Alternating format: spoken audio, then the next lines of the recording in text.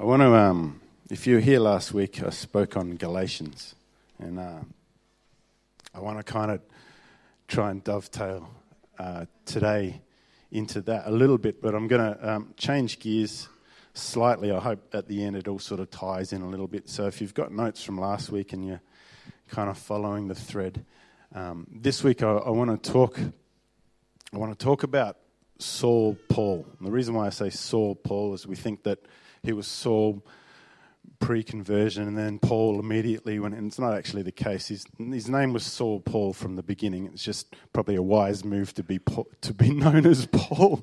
Just makes sense for some bizarre reason after his encounter with Jesus. So for those of you who like titles, and today's called Saul Paul and the Cannonball. Saul Paul and the Cannonball. I don't have a picture for it. Let's go to the word. First up, our main text from today is going to be Acts 9. If you've got a Bible, you can follow along. If you don't, we're going to put it up on the screen for you. Reading from the NIV, Acts 9, chapters 1 to 22. Meanwhile, Saul was still breathing out murderous threats against the Lord's disciples. He went to the high priest, this is in Jerusalem, and asked him for letters to the synagogues in Damascus, so that if he found any there who belonged to the way is what they were calling the early Christians at the time. They called them the way. I love that, personally. I am the way. They called them the way. I think that's fantastic. Anyway, who belonged to the way, whether men or women, he might take them as prisoners to Jerusalem. As he neared Damascus on his journey, so fast forward a little bit, I'll come back and explain that. Suddenly a light from heaven flashed around him. He fell to the ground and heard a voice say to him, "Saul, Saul, why do you persecute me?" This next bit's a little odd. "Who are you, Lord?" Saul asked. "I am Jesus, whom you are persecuting," he replied. Paul didn't say, "Who are you, Lord," like we might say it. "Who are you, Lord?" When we say Lord, we're referring to Jesus. He didn't persecuting Jesus, persecuting the Christians. Perhaps he thought they were just an annoyance. He doesn't then turn around and go, "Who are you, Lord?" He said that because light from heaven, falling down, big loud voice, he associates with deity. So saying, "Who are you, Lord? Who are you? What deity is talking to me?"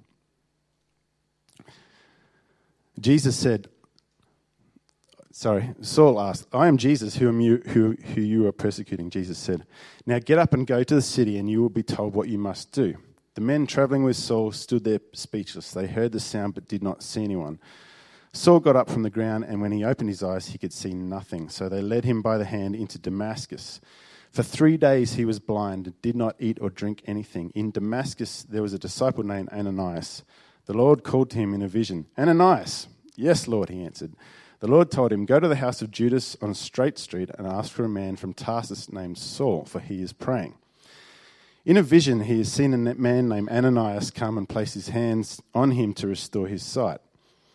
"Lord," Ananias answered, "I have heard many reports about this man and all the harm he has done to your holy people in Jerusalem. And he has come here with authority from the chief priest to arrest all who call on your name." I kind of find that pretty funny. It's like, that's a really tame version of going, "Are you sure you know what you're talking about?" It's like, "You sure you want me to do this?" Because this guy stands around and gives approval to the way being killed.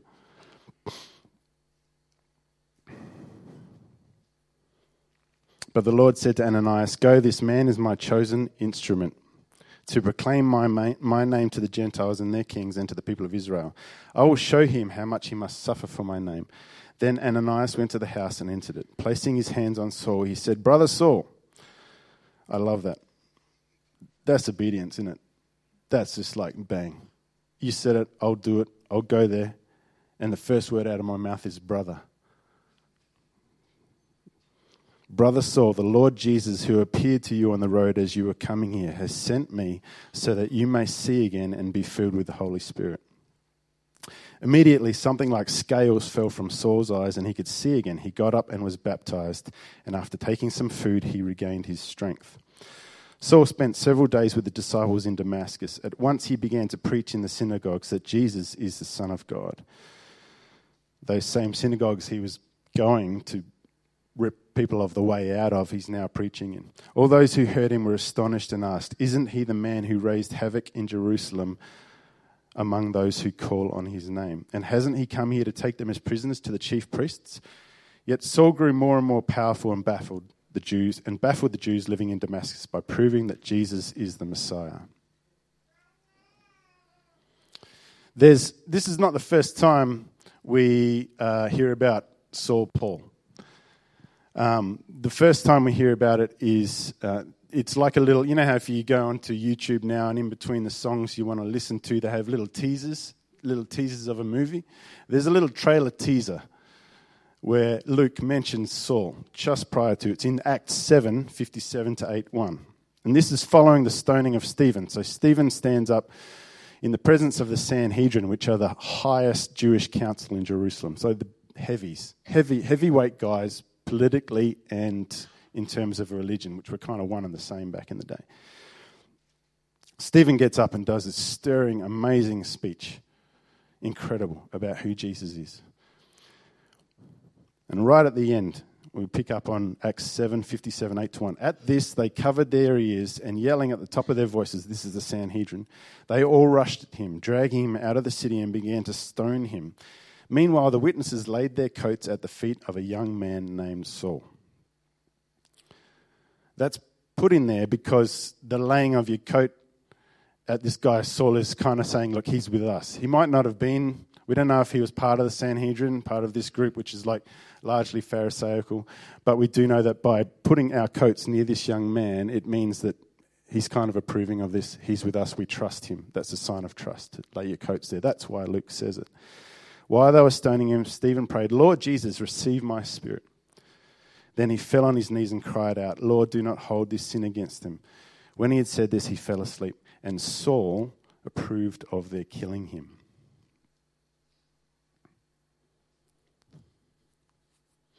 I wanted to just give you that little backstory because there's something in it that even in that tiny little snippet, the little teaser trailer that we get about Saul Paul, there's still something in there, and you might be shocked at this, there's still something in there to like. I know that's weird.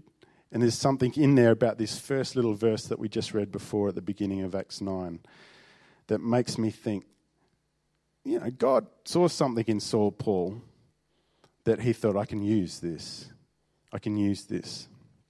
And that's why I've sort of called this Saul Paul and the Cannonball, because I kind of think Saul Paul is a bit like a cannonball in terms of his personality, in terms of what he was like. He's kind of a bull at the gate sort of guy.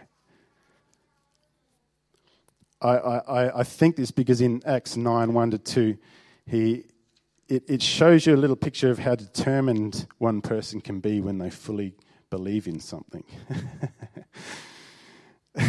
He goes to the chief priests to get letters so that he can go to Damascus to drag the way out and bring them all the way back. The chief priests are in Jerusalem. Damascus is 240 kilometers away from Jerusalem. That's commitment. That's not just somebody who's like, the way, they're a bunch of idiots. I can't be bothered. They'll peter out. Damascus is 150 miles away, 241 kilometers. It's like, to give you perspective, that's like walking from getting letters here from the powers that be and walking, because there's no cars, to Port Macquarie to go into the synagogue to get the people of the way and bring them all the way back here. Now, I don't know about you, but that's pretty committed anger. You have to remain angry for 241 kilometers. That's hard to do. There's something to like here about this man, even though it's kind of weird and counterbalanced. But he doesn't give up. The reason why I say that is because he almost gets all the way before he has an encounter with Jesus. He doesn't sort of get to Uralla and then have an encounter with Jesus. He gets to Wauchope. Yeah? Now I'm thinking, if this was me, in order to stay focused, just me, I might need a podcast reminding me to stay focused on my anger. Don't let it... I might need some people along the way just to randomly punch me in the face. Stay focused, that's what you dastardly plan. Good on you. Can you sign my rock? Just like at different periods, maybe in your rally, there's just some farmer just punch you in the face. Stay focused, Paul. Stay angry.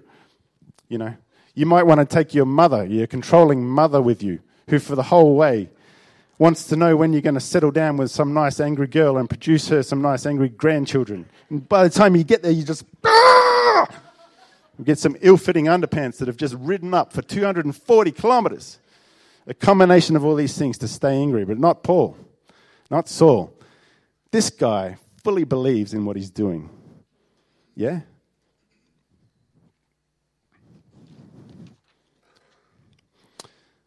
But it needs redirection. I think this is a picture of a cannonball kind of a person. Yeah?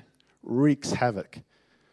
But there's cannonball traits there. When I was I cut my teeth in youth work in the Northern Territory, and when I was doing that, sometimes I'd come across, we might take 10 or 14 of the most at-risk young men and women at a particular school or in and out of juvie or on the streets and that kind of thing. We'd do outdoor ed activities, abseiling, rock climbing, canoeing, camping, all that kind of thing as a form of healing. So during the process of that 10 weeks we had them, we'd sort of work with them and, culminating in this big camp, so they had something to aim for. Anyway, you come across these kids and they're often bigger in stature and the other kids would look up to them. And I remember this one kid, funnily enough, his name is Daniel, and I'm not trying to, it's not about me, it really isn't. You're thinking, that's not a very veiled story, this is about you. No, it isn't. His name just happened to be Daniel, but Daniel was a bigger kid, and all the other kids kind of looked up to him. So the problem was, though, that they'd look up to him if they were going to go break into the local shop, or they'd look up to him if they were going to go give their teacher what for, or they'd look up to him if they were going to go smash this window. So I sort of got alongside him, and the first thing I said was, you're a natural leader. Because in youth group, anyone who worked in youth group, if you walk into a school and go, right, I've got all you 10 kids because you're the worst kids here, what do? They live up to it, and then they push that boundary even further. That's right, I'm the worst kid here. You watch how bad I can be, So I got alongside this kid and said, you're a natural leader. You've got natural skills and abilities, because he did. But I said, they just need a bit of a bump. And that's what I see this little passage about the Saul, Paul, and the conversion on the road to Damascus, that he has natural ability. It's not like when Saul met Jesus, he became a completely different person. In many respects, yes, new mind, new heart, new direction, totally different track, yes. However, I think there were things there prior to that God's going, I can use this guy. He's a cannonball, but I want him to be my cannonball.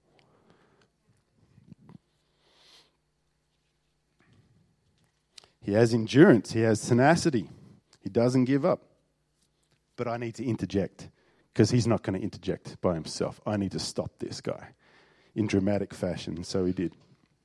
So Saul is not far from Damascus when Jesus meets him on the road. So he's travelled all that way. He's got to Wauchope. Really angry. Focused on destruction. Being punched in the face to remain angry. His reply to Jesus. Oh, sorry, we've already said that. I'm just going to say, it just seemed weird to me. They said, who are you, Lord? But we've already crossed that. For 3 days he was blind and did not eat or drink anything. I read this and I kind of go, nothing else is said, but I'm thinking, if I just encountered Jesus, the Lord Saviour on the road, amazing light, voices, freaking me out, I can't see anything, what are the conversations that I'm going to be having with him over the next 3 days? Because sometimes we just read that and we think, Paul had no training and he didn't, and it just says he was baptized and da-da-da-da-da. But I'm thinking, wow, if you've had an encounter like that, and then you're not eating, you're not drinking, so your focus is really on what's going on. You can't see anything. There's not much to do but to listen, yeah? I would love to know what was spoken between him and God in those 3 days. Serious God business transforms Saul. So going back to the analogy, and this is why I wanted to talk about the cannonball side of it a little bit. These are some of the things that I see in Saul Paul pre his encounter with Jesus. So pre his encounter with Jesus on the road to Damascus, Saul Paul is reactionary. The analogy and the picture that I've got in my head, because pictures work really well for me, I work in pictures, is an old school sailing ship. And there's cannons on the deck or on the second deck or whatever it is. And if those cannonballs next to them aren't tethered in a receptacle, aren't restrained, then the cannonball reacts to the roll of the ship. It's reactionary.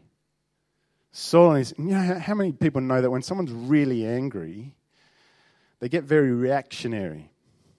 They just react to whatever's said at the moment, and sometimes it gets completely irrational. Like some of the things that angry people say, I've heard it in myself before. It's ridiculous. It's shameful, and I get back to it later and go, I said that? Oh my gosh, how embarrassing. It reacts to the movement of the vessel. It's still destructive as a cannonball, but its effect is very limited. Next one. There's wasted focus. When a cannonball is untethered, so if you just think for the minute for this next little while, just picture cannons on a ship sort of thing. It might help, and then we'll tie it in later. When something is untethered, it causes destruction within. It's wasted focus. It requires that other things and other people on the vessel have to get out the way to accommodate its out-of-control rampaging path or be crushed and damaged. It may even roll over something or someone who's vulnerable, who then sticks to it and gets caught up in the destructive, out-of-control, reactionary path that this cannonball is on. Let's say you have more than one unrestrained reactionary cannonball on a ship, and they damage the ship, they damage each other, they crash into things. There's still damage there, but unfettered and unrestrained and unsubmissive, it's damaging the vessel it's on. Next one, thanks, Steve. It can be lost altogether, rolling around on the deck of a ship. If the ocean swell is big enough, the ship leans enough, there's nothing to stop the cannonball simply rolling clean off the side and being lost. And then it really is lost because it's just on the bottom of the ocean floor, rusting and corroding. It's not good for anything. Up until the point that it actually falls off the edge of the vessel, it can still be caught. It can still be used. But if it's rolling so much and reacting so much to whatever's going around it, if it rolls clean off the edge, that's it. Next one. Thanks, Steve. Unfettered, unrestrained, untethered cannonballs are not doing what they're designed for. Their full potential is unrealized and wasted. There's hints of what they could do. Because that rolls over your toe, it really hurts. It's painful. Smashes into your ankle, that really hurts. It hits this group of barrels over here, they go rolling, and people have to scatter and be distracted from what they're doing on the vessel to, run around after this unrestrained cannonball. There's hints of what it can do, but nothing compared to what it could do if it was used for its intended purpose and intended receptacle. Is that the right word? Receptacle. Next one. Thanks, Steve. An inanimate focus. It has an inanimate focus because no one has lit the fuse. I did some research on cannonballs back there because I was thinking, are they just a lump of lead like this and that'd be bad enough? Or can you light them? Yeah. You can light them. Yeah, there is just lumps of lead and you can take out a mast or something. There's ones that look like two cannonballs linked by a chain and they fire that out and that takes out the mask. There's ones that have a steel bar between them, and when the centrifugal force fires them, the bar elongates, so it can take out a mask and a couple of guys. Now that's... There's also ones that you can light, and right back in the sailing ship days, they had ones that you can light the fuse. An untethered, unrestrained cannonball has a limited effect because there's no one to light it. It's just rolling around. It's not been lit. It's not been lit up. It's not been put in a receptacle that it was designed for. It's a pretty random kind of havoc kind of thing. Saul the cannonball was limited by his own energy reserves or his own reactionary reserves and by his own agenda and anger. Saul's effectiveness pre-encounter with Jesus was limited. And we have a very small account of it. There's only a couple of sentences. When you think for a second, here's Saul, here's his conversion. This is him before the conversion that we know about. Afterwards, what do we know about Paul? Oh my gosh. His effect still continues to this day. Prior to that, we have 2 sentences. I'm sure there's more that he did, but meh. Post-conversion. I'm going to flip over to the good stuff. Post-conversion. Saul's still like a cannonball. That's my big point here. Saul is still a cannonball. But now, thanks, Steve. Next one. Now he's ready and waiting. He's in his proper place. So he can be easily found and used in a way that he was designed to be used. He's still got all the bull at the gate attributes and qualities and skills and talents that he had prior to that encounter with Jesus. But now he's submitted. Now he's ready. Now his attitude is, and I say it lots of times and I'll say it again, stand to attention. What will you have me do? Next one, thanks, Steve. He's proactive and targeted. Whereas before he's just reactionary, reacting to the lull of ship. Crash into stuff, yeah, but you don't know where he's going next, and it's kind of limited anyway. Now, he's not just reacting, it's targeted and proactive, directed and effective. It's specific and it's guided. You can aim it. Doing what it's been designed to do in the receptacle it was designed for. Cannonball is made to fit in this cannon. The bore of the cannon's the right shape. It can be lit because it's been put there, and the person aiming the cannon lights the fuse, bang, takes out the side of a ship, wins a battle. Next one, thanks, Steve. Aimed and lit. It increases its power 100-fold. Its effectiveness 1,000 times of that just rolling around the deck. All those journeys Paul took, all the letters he wrote. And his influence reverberates today. We're sitting here today when we read a large chunk of the New Testament written by this guy, and we're still learning from him because he submitted, because he was aimed, because he was lit. Next one. It's in submission that Paul is released into his full potential. We live in a culture where the opposite is said. You don't tell me what to do. I'm free. Really? And Jesus says what? I have come so that you might have life and have it till its fullest. Is that not real freedom? Remember last week, I gave a bit of an analogy of the difference between if we're trying to plug into our own resource, it's a bit like carrying a reservoir on our backs, and we've got to tap that reservoir. We have to do all the work to be in the right place at the right time and make sure there's water coming in, and have I got enough, and I won't water this part because I don't have enough.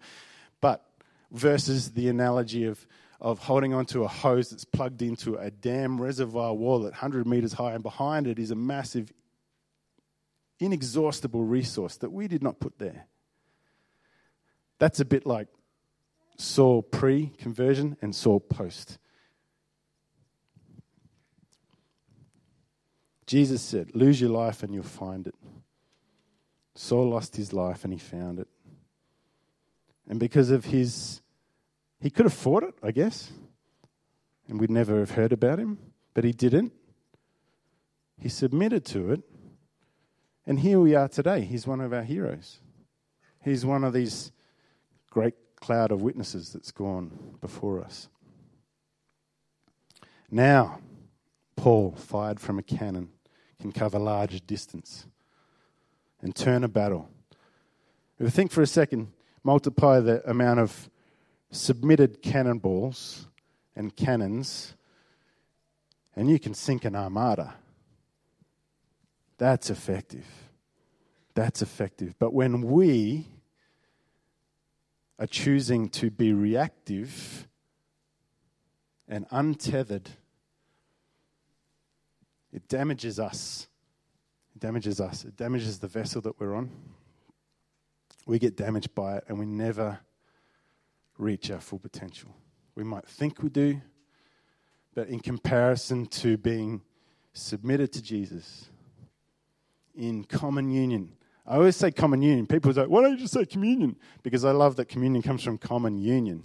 That's beautiful. I love that imagery. I'm a big imagery kind of person. The common union, to be in common union with Jesus, to stand to attention rather than rolling everywhere and go, here I am. You know where to find me because I've chosen to humble myself,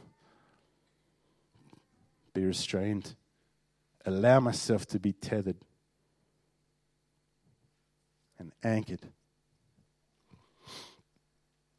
Am I suggesting we're all cannonballs? Yeah, no. No, I'm not. Yes, we are. Everybody's a cannibal. No. What am I trying to say? You and I have enormous God-given, God-planted potential in us. It's not that your strengths and gifts and talents, you might be a cannibal-esque person. Good on you, that's awesome. Be a cannibal for God. You might be quiet and reserved and somebody who's gentle at nature. That's wonderful. Be that for God. You might be somebody who's good at speaking. Awesome. Speak for God. You might be somebody with a gift of, I know people who are friends of mine who aren't Christian, who've got this beautiful thing about hospitality. I love that. Imagine how many gears it could go up. Yeah? If they realize the giver of that gift wants to use it to multiply that in that person 10,000 times, 100 times. If you're sitting here today and you're kind of on the fence about Jesus and you're not quite sure, I'd almost guarantee that your friends around you can see hints and whispers that are already there. Can I encourage you, by faith, hand those hints and whispers, hand your life over to the author of the one who put those hints and whispers in you in the first place.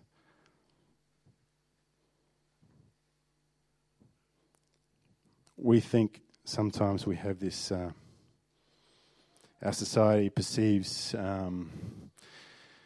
Christianity as just another one of the smorgasbord of religions that you can choose from. And knock yourself out. But the general kind of consensus is that religion is restrictive. I actually agree with that statement. Religion is restrictive. Relationship with Jesus is freeing. It's freeing. Oh my gosh, on so many levels is it freeing. It's also something that is fulfilling you. We have this process called sanctification. It's the process of becoming more, perfect, holy, set apart, more Christ-like. It's not finished yet, yeah? We're in it. But even the process is freeing. Even the process. It does take something on our part, and that is to go, I surrender. To bow the knee. Last week we talked about Galatians being a letter about being fully alive and fully free to produce good fruit, provided we are grafted into the source. That's the tie-in from last week. This is very much it's not a reprimand. I'm reprimanding all you cannibals. It's not about that. It's about going, whatever you are, whether you're cannibal-esque or gentle or whatever, Graft into the source. Paul had natural talents that were cannonball-esque. He was purpose-built, but his effect was not fully realized until he was used in the cannon for which he was designed. Aimed and lit and directed and effective. And because of that, his influence still continues. I might just get, if there's any musos that... Thanks, Kesh. What I want to do just before we wrap up, and I know it's a bit short today. Kez is going to talk to you a bit after, and we'll have a chance to give to our Hampers of Hope. I want to give you a few how-tos. I can't remember, Steve, did I give you these in dot point or not? I did? Here we go. Okay, how-tos. How then do we transition from reacting to the role of a ship? And this is not just, also, by the way, this is not just for people who are sitting here still wondering if they want to be a Christian or not. Sometimes, even as Christians, if we're not recalibrating every day, if we're not tightening up our walk with Jesus, we can be just reactionary. We don't even realize sometimes. And that's the bit where that's about you and God. Actually going to God after day and going, Father, what are the areas in my life that I have failed to be submissive into you? When I say submissive, it's a dirty word in our culture. Not submissive to me, not submissive to Dan Saunders, submissive to Jesus. Because it's still, like I said last week, it's still about taking up your cross. If we come here with an agenda that is ours, and we're not willing to submit to God, there's a sense that, yes, you submit to your leaders, but in the sense that you trust your leaders are listening to God. Yeah? If we've come here and we realize, oh my gosh, I've actually just react to everything. I've actually just been rolling around hurting people and smashing into ankles and taking up time because others have to put down what they do to go and run around after this thing. So the first thing is we can learn from Paul in the how do we transition from reacting to the role of ship to realizing full potential. First thing, encounter with Jesus. For some here today, that might be, I haven't had that yet. Can I encourage you, please come and speak to one of the prayer team or one of the leaders after the service. If there's something in your heart that's going, I want that, please come and talk to me or one of the leaders or prayer team. They're going to be out the front after the service. First thing, Paul had an amazing encounter with Jesus. Next thing, be around the church or the way. Paul spent, it says, before he went out preaching, he spent X amount of weeks with the disciples, learning from them, talking to them. I'm sure he was winning their trust, yeah, as well as learning and being around. Be around the church. I don't mean come here and look at the building. This is the church. Rub shoulders with members of the church who've been walking this. Ask them questions. Be around the church. Paul was around the church. He had an encounter. He was around the church. Next one. Thanks, Steve. Daily plug into the Bible. Let me tell you what I do personally on this level. And I'm a shocker at this, okay? I'm not naturally someone who gets up at 5 a.m., goes for a prayer walk, and there are people in this church who do that, and I take my hat off to them because that's amazing. But me, naturally, I'm not naturally somebody who has the exact same little window of time every single day and does I'm not. Naturally, I'm not that way.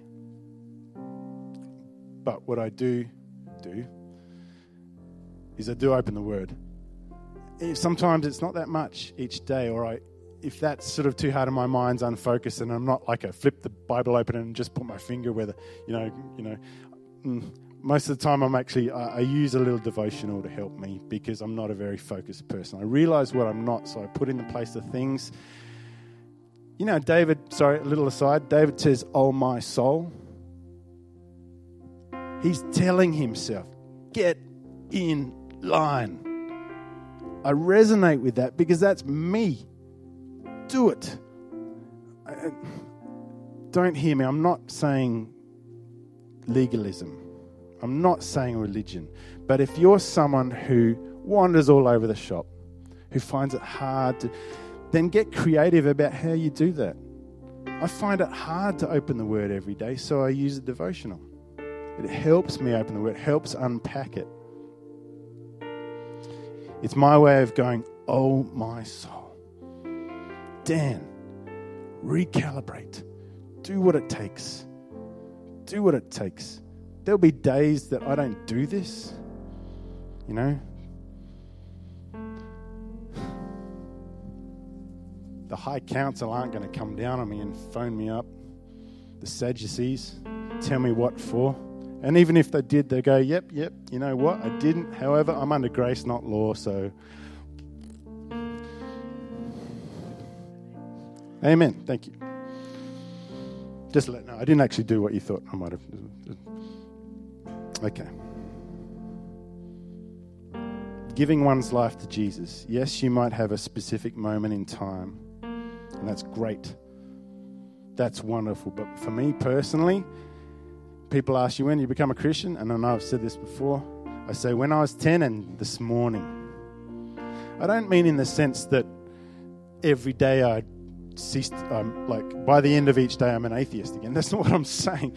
What I'm saying is that it wasn't just a moment in time and then it's sweet coasting it. Every day I choose or I don't choose to recalibrate.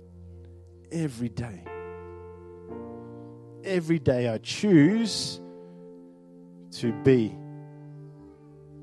a fettered cannibal, a restrained cannibal for use.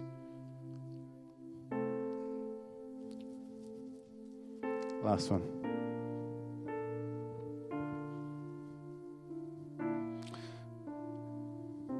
Submit. So we've got encounter with Jesus, be around the way, daily recalibrate, come back every day and submit.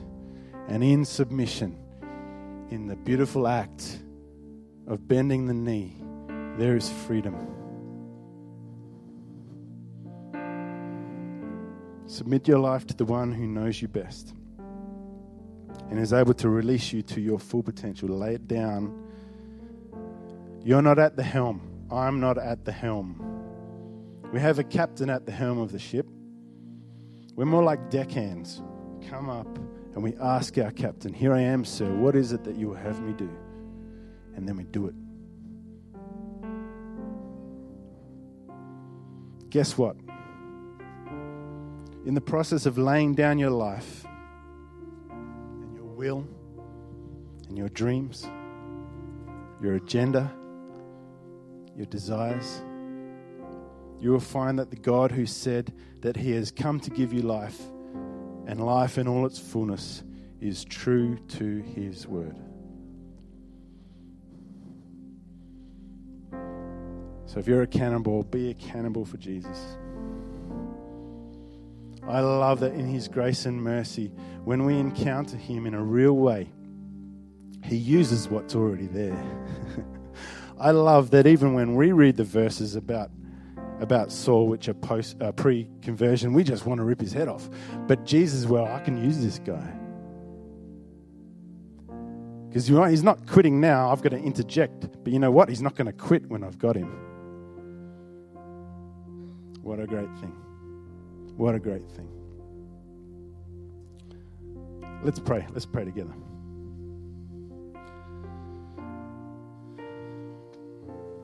Jesus, we're so grateful that in your great grace and mercy, you didn't just sort of see Saul Paul and go through with him and just flick him off the face of the earth because he was getting annoying. In your great grace and mercy, which is extended, the same great grace and mercy extended to each one of us, you felt this guy is an unrestrained cannibal. Oh, how I want to encounter him so that it would be my cannibal. If there's anyone in this room today, I'm going to pray a really simple prayer. And I just ask that you pray it with me if this is where your heart is at. Jesus, I've been doing my own thing. I've been reacting to hurt. I've been reacting to the roll of a ship. Different waves hitting it. And there are reasons for that. I don't want to just react anymore. I don't want to just go through life not realizing full potential of who you've made me to be. So instead of demanding that you stop the roll of the ship or you stop the storm, I'm asking that you stop me. Pick me up before I roll clean off the side. Because I humble myself now, waiting in due time for you to lift me up, not the other way around.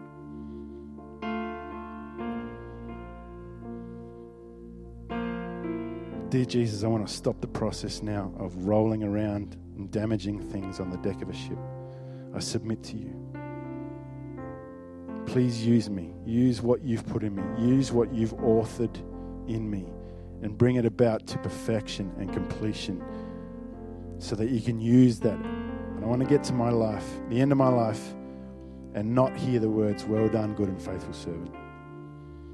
I'm not interested in hearing, well, you made it. I don't want to stumble across a finish line. I want to run through that tape.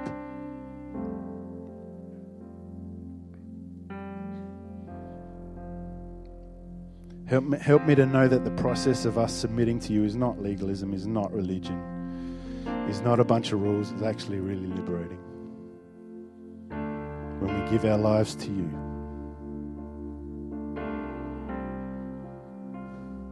Please speak to me today.